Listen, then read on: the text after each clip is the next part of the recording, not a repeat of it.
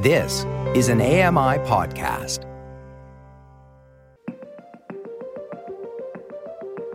Welcome to Voices of the Walrus on AMI Audio, where professional readers give voice to articles from Canada's best general interest magazine. I'm your host, Roger Ashby. Gambling on sports used to be tightly controlled. Now the floodgates have been flung open. Laurie Wilson reads Who Loses as Online Betting Takes Over Sports by Sam Connard. Sam Connard is a freelance journalist based in Ottawa. He broadly covers internet trends, culture, technology, and where all those things meet. This is an article titled Who Loses as Online Betting Takes Over Sports by Sam Connard. Quote, with every tap, a new legend is born, says a familiar voice as the bass booms and the fountains of Bellagio in Las Vegas freeze over. A suited-up, turtlenecked Wayne Gretzky emerges. Quote, a chance to grab destiny, defy the odds, and strike, he says. The fountains freeze into the forms of enormous football players and dunking basketball players. It's so Vegas. It could pass as a trailer for a reboot of The Terminator, but it's actually part of a new TV blitz by sports betting monolith BetMGM. The takeaway of the ad is clear. Sports are fun, but winning money? That's legendary. Corny ads like this one are the tip of the iceberg in North America's new obsession with sports betting. The rapper Drake is posting million-dollar bets on Instagram. Influencers are losing thousands on live streams.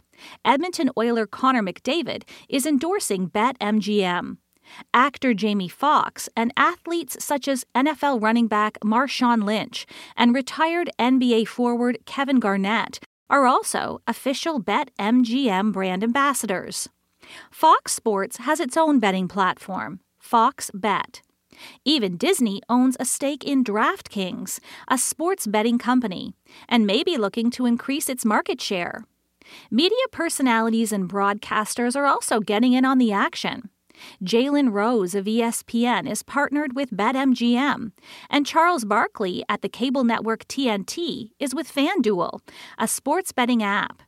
ESPN, CBS, The Athletic, TSN, and others all have official betting partners.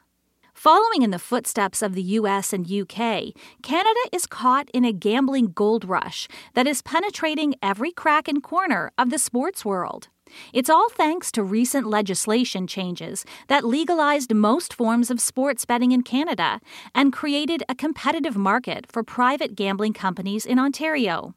Spectators have been betting on the outcomes of sports for roughly as long as people have been competing in them. But with the ease of technology and weak advertising laws, these new forms pose serious risks to problem gamblers, sports fans, and to the integrity of sport itself. It hasn't always been this way. Since 1985, bettors can fill out, quote, Sport Select tickets provided by Canadian lottery corporations at convenience stores. The tickets allow for two types of bets. One, called a parlay bet, requires you to bet on the results of at least 3 different games and get them all right to win. And another, called a parimutuel bet, is one where all bets are placed together in a pool and the winnings are divided amongst those who picked right. By forcing gamblers to play these types of bets, the Sport Select system gives the house a 35% edge. Unsurprisingly, gamblers turn to illegal online sportsbooks. These offshore companies provided single event betting on the result of a single game or match, higher payouts, and more interesting prop bets, which are more granular and may or may not directly impact the final score. For example, betting on which specific player will score, how long the anthem will last, or how many times NFL quarterback Peyton Manning will say, quote, Omaha during the game. What these offshore systems didn't provide was tax revenue. Eyeing the potential, the Canadian government decriminalized single-game sports betting on August 27, 2021, nearly 2 months after the Safe and Regulated Sports Betting Act, Bill C-218, received royal assent. The act allows provinces to dictate who can offer sports betting, the types of bets permitted, and what sports can be bet on. Single event betting is now available in every province through provincial lottery systems. Ontario is an exception, as it took a different approach in 2021 by using its Alcohol and Gaming Commission to manage online gambling through a subsidiary organization called iGaming Ontario. By doing that, it opened the market to private gambling companies on April 4, 2022. It's the first and only jurisdiction in North America to take this approach. Quote, "This is a big experiment," says John Holden, a sports law expert originally from Ontario and an assistant professor at Oklahoma State University. Ontario is, quote, "bringing these companies over to the white market, the legal regulated market, and really extending an olive branch to them." The U.S. saw a similar change nearly 5 years ago. Single-game wagers were banned in most states until the Supreme Court, in 2018, struck down the Professional and Amateur Sports Protection Act, which basically outlawed sports betting in the country, excluding a few states. After the act was overturned by a 7-2 decision, each state could create its own sports betting laws. At least 30 of them now have legal gaming markets, and a handful more are predicted to legalize in the coming year. Even states like Texas, which are largely opposed to any form of gambling, are considering legalization. Quote, "There's been a cultural shift," says 38-year-old Steve Delaney, a truck driver from New York State who is recovering from a gambling addiction. Quote, "It's all I see on Facebook. I see billboards all over the place." He hosts a podcast called Fantasy or Reality, the GPP, short for Gambling Problem Podcast, where he speaks about all things addiction and offers hope to gambling addicts. More than a year into his recovery, he fell prey to the American gambling market, which is much more developed than Canada's. He's worried about his Canadian counterparts being targeted by gambling companies. Quote, "It's become so meshed and ingrained in sports that it seems like it's a normal thing to do," he says. Ever since the infamous 1919 World Series, all major sports leagues have seen gambling as a direct threat to the integrity of sport. It's the best-of-9 World Series. Joe Jackson, nicknamed Shoeless Joe, and the Chicago White Sox took on the Cincinnati Reds.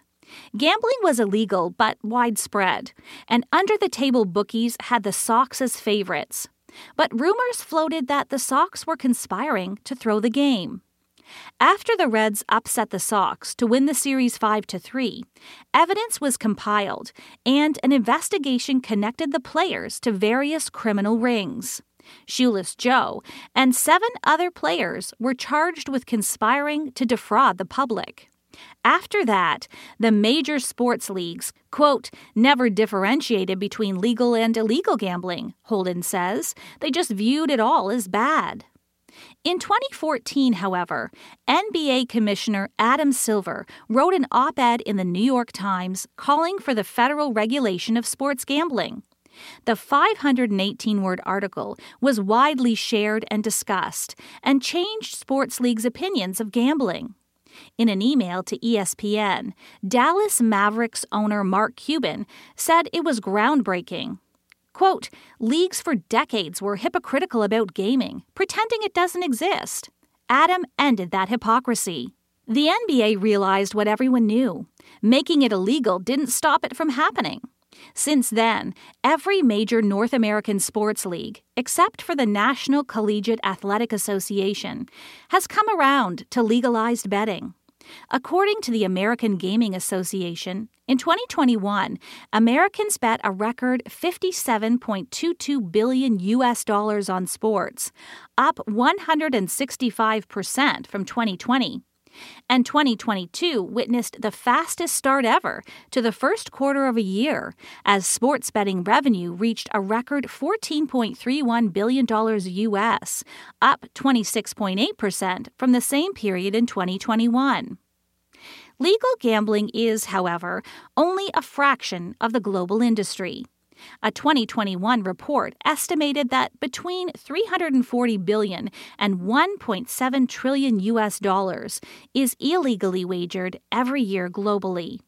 An American Gaming Association study also found that 52% of U.S. sports bettors participated in the illegal market, and that 82% of them were surprised to learn they were using illegal websites. In a speech to the Canadian House of Commons, Conservative MP and former sports journalist Kevin Waugh argued that a legal market would bring in tax revenue and allow governments to, quote, put strict standards and protections in place to protect consumers and offer assistance to those who need it. Delaney says that the risks of this new market aren't being taken seriously.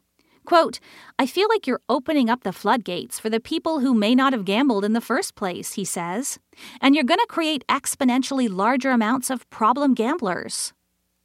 The idea that a legalized market is safer rests on the assumption that someone is actively trying to protect gamblers. Who could possibly look out for the gamblers when the same companies that are broadcasting, reporting on, and advertising the games now have a vested interest in encouraging gambling? Former professional basketball player and popular TV analyst Charles Barkley's press release from December 2020 is a sample of the media's promotion of gambling. Quote, FanDuel helps our show be more informative and interactive, and they do it in a way that any knucklehead can understand.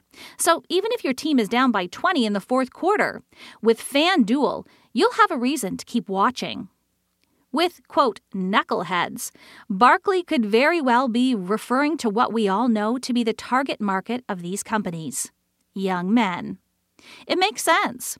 For the most part, men watch more sports than women, and bettors consume about twice as much sports content as non-bettors, leading to more advertising revenue for the leagues and higher overall engagement. A 2019 Australian study found that young men now view sports wagering as a, quote, natural add-on to sports, and felt social pressure to gamble.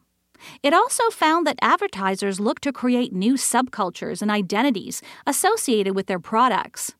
A 29-year-old respondent in a similar study in 2017 said that advertising, quote, is holding that mirror up to what is good and fun about sport, which is friendship and camaraderie and hanging with your mates and having a punt while you're doing that. Delaney sees many of these impressionable young men come to his support group meetings. Quote, they feel inadequate with themselves, and their identity becomes being a winner. The 2017 study also showed more subtle ways betting is integrated. For example, how commentators spoke about the performance of players and teams through a, quote, odds lens, always analyzing how many points a player will get or using betting terminology in their play-by-play. In Canada, former sports anchors like Cabby Richards and Dan O'Toole, who were known for antics that appealed to younger viewers, now host dedicated sports betting segments. This integration is often more blatant.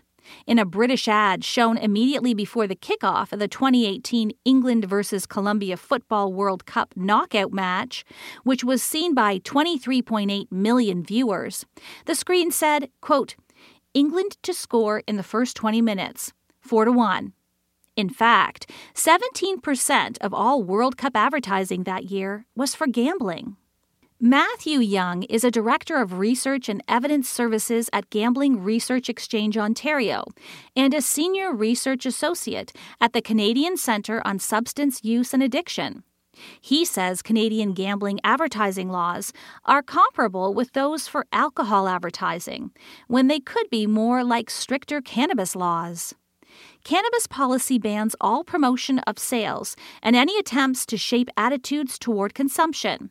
Quote, it accomplished many of its goals quite well. We don't see large upticks in cannabis-related harms, and youth use hasn't gone through the roof. Young is by no means a gambling abolitionist, but he suggests looking abroad to more established betting markets for policy direction. In the Netherlands, for example, recent legislation has put the onus on gambling companies to prove that their ads are not being seen by people under 24. Belgium is set to ban nearly all forms of gambling advertisements. The UK government has launched a law review that will consider banning betting firms from sports sponsorship on team jerseys and lowering online casino stakes. Societies that take a public approach to healthcare are quicker to ban advertising in favor of the common good. Quote, something like this may never fly in the United States. It's a much more individualistic culture, Young says. Canada tends to vacillate between public health and individual freedom approaches, and different governments will have wildly different ways of addressing gambling policy. For now, Young says, Canadian gambling advertising policy is all over the place. Quote, even the crown corporations that operate gambling are going, this is too much. Advertising isn't the only problematic development. New game modes have created quicker and more accessible forms of betting. It used to be that gamblers would go to the store to fill out their bets and then wait for the game to end before they got their results. Now, you can make your bets on an app and bet throughout the entirety of the game. If you think your team will score in the next 5 minutes, or there will be a yellow card in the next 10, place your bet. There's always something to bet on and a way to dig yourself into a deeper hole. This has made sports wagering look increasingly like slot machines, says David Hodgins, a psychology professor at the University of Calgary and a research coordinator for the Alberta Gambling Research Institute. Quote, you get the experience of having losses disguised as wins, he says. You can put in $1 and you may get some feedback that you've won something in some aspect of your bet, but you've lost the other aspects. For a gambling addict, it's, quote, essentially like someone moving from smoking marijuana to drinking to injecting cocaine, Delaney says. Young sees a perfect storm brewing, increased gambling advertising and availability, and a vulnerable population at the tall end of a pandemic. He recalls the early days of the fentanyl crisis. Quote, I'm reminded in the sense that there are a few factors coming together here where I wouldn't be surprised to see an increase in gambling harm and an increase in people reporting gambling disorder over the next few years. Delaney was predated by a mature American gambling ecosystem that overlooked the vulnerable, and he worries Canada is headed the same way. It's been more than a year since he's gambled, and he hopes his testimony speaks to others on the same path. 16 months ago, he was miserable. Quote, I was living a horrible double life. I was so unhappy. I was so unhealthy. I hated myself. And now I'm happier today than I've ever been in my life. To get to where he is today, he had to cut sports completely out of his life. He didn't watch the Super Bowl and doesn't know who's in the NBA playoffs. Despite it being such a huge part of his life, he says, he doesn't miss it much. Quote, my happiness, my life, my family are more important to me than watching the Knicks or the Mets play.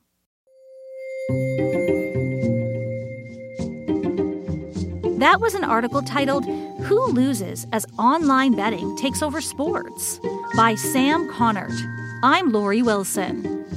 You've been listening to Voices of the Walrus on AMI Audio, produced by Don Dickinson. Audio engineering by Bill Shackleton and Jacob Szymanski. The manager of AMI Audio is Andy Frank, and I'm your host, Roger Ashby. If you enjoyed this podcast, please consider giving us a rating and review, and subscribe for more.